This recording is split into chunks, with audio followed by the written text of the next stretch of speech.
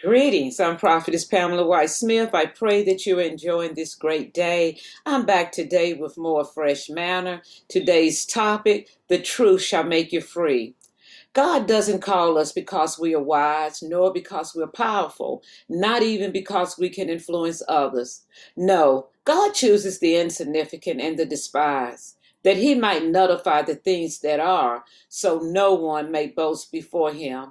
We are not identifiable with God by our academic knowledge of the Bible, nor by our generosity toward others, but by our love one for another.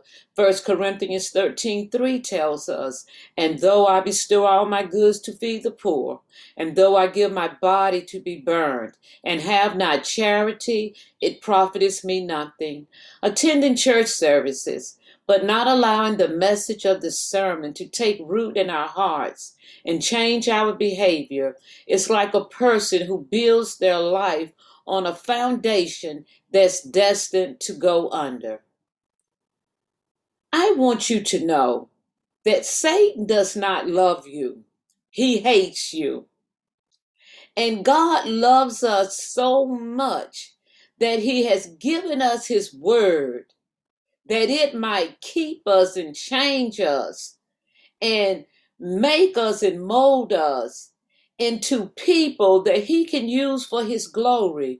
And not just that, but so that we might have peace. In the world, we will have tribulation, but in Christ Jesus, we shall have peace. The word of God tells us, and ye shall know the truth, and the truth shall make you free. Satan blinds us. He keeps us bound. He tells us things that depresses us. He shows us things that saddens us. But when we know the truth of God's word, we don't have to live bound. We don't have to live depressed. We can live a joyful life, irregardless of what's going on around us.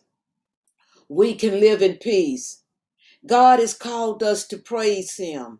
He called us to worship him, not because he needs it, but because that is what frees us. When we praise God, when we worship him, it disarms the enemy. Who can stand before God? Nobody can.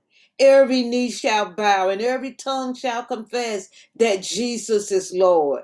Satan will bow. He will get out of the way when you praise and worship God in spirit and in truth.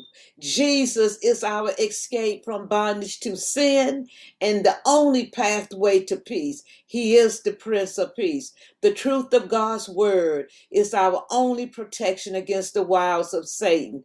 The enemy of our soul is good at stroking our flesh, our fleshly desires. This is how he keeps us bound. God calls us to follow him because we need him. Without Jesus, we live in a world of darkness. What little truth we do know is overshadowed by the deceptiveness of Satan's subtle ways. But when we know and follow the truth of God's word, we are empowered to reject and overcome the deceitfulness and the conspiracies of Satan. It is in Christ, the hope of glory, that we have the victory, that we are able to live a life free from the wiles of Satan. When you know God, you can walk in authority over the deceptions of Satan. And ye shall know the truth, and the truth shall make you free. God loves you. I love you too. Be blessed. Trust God with your tomorrows. Amen.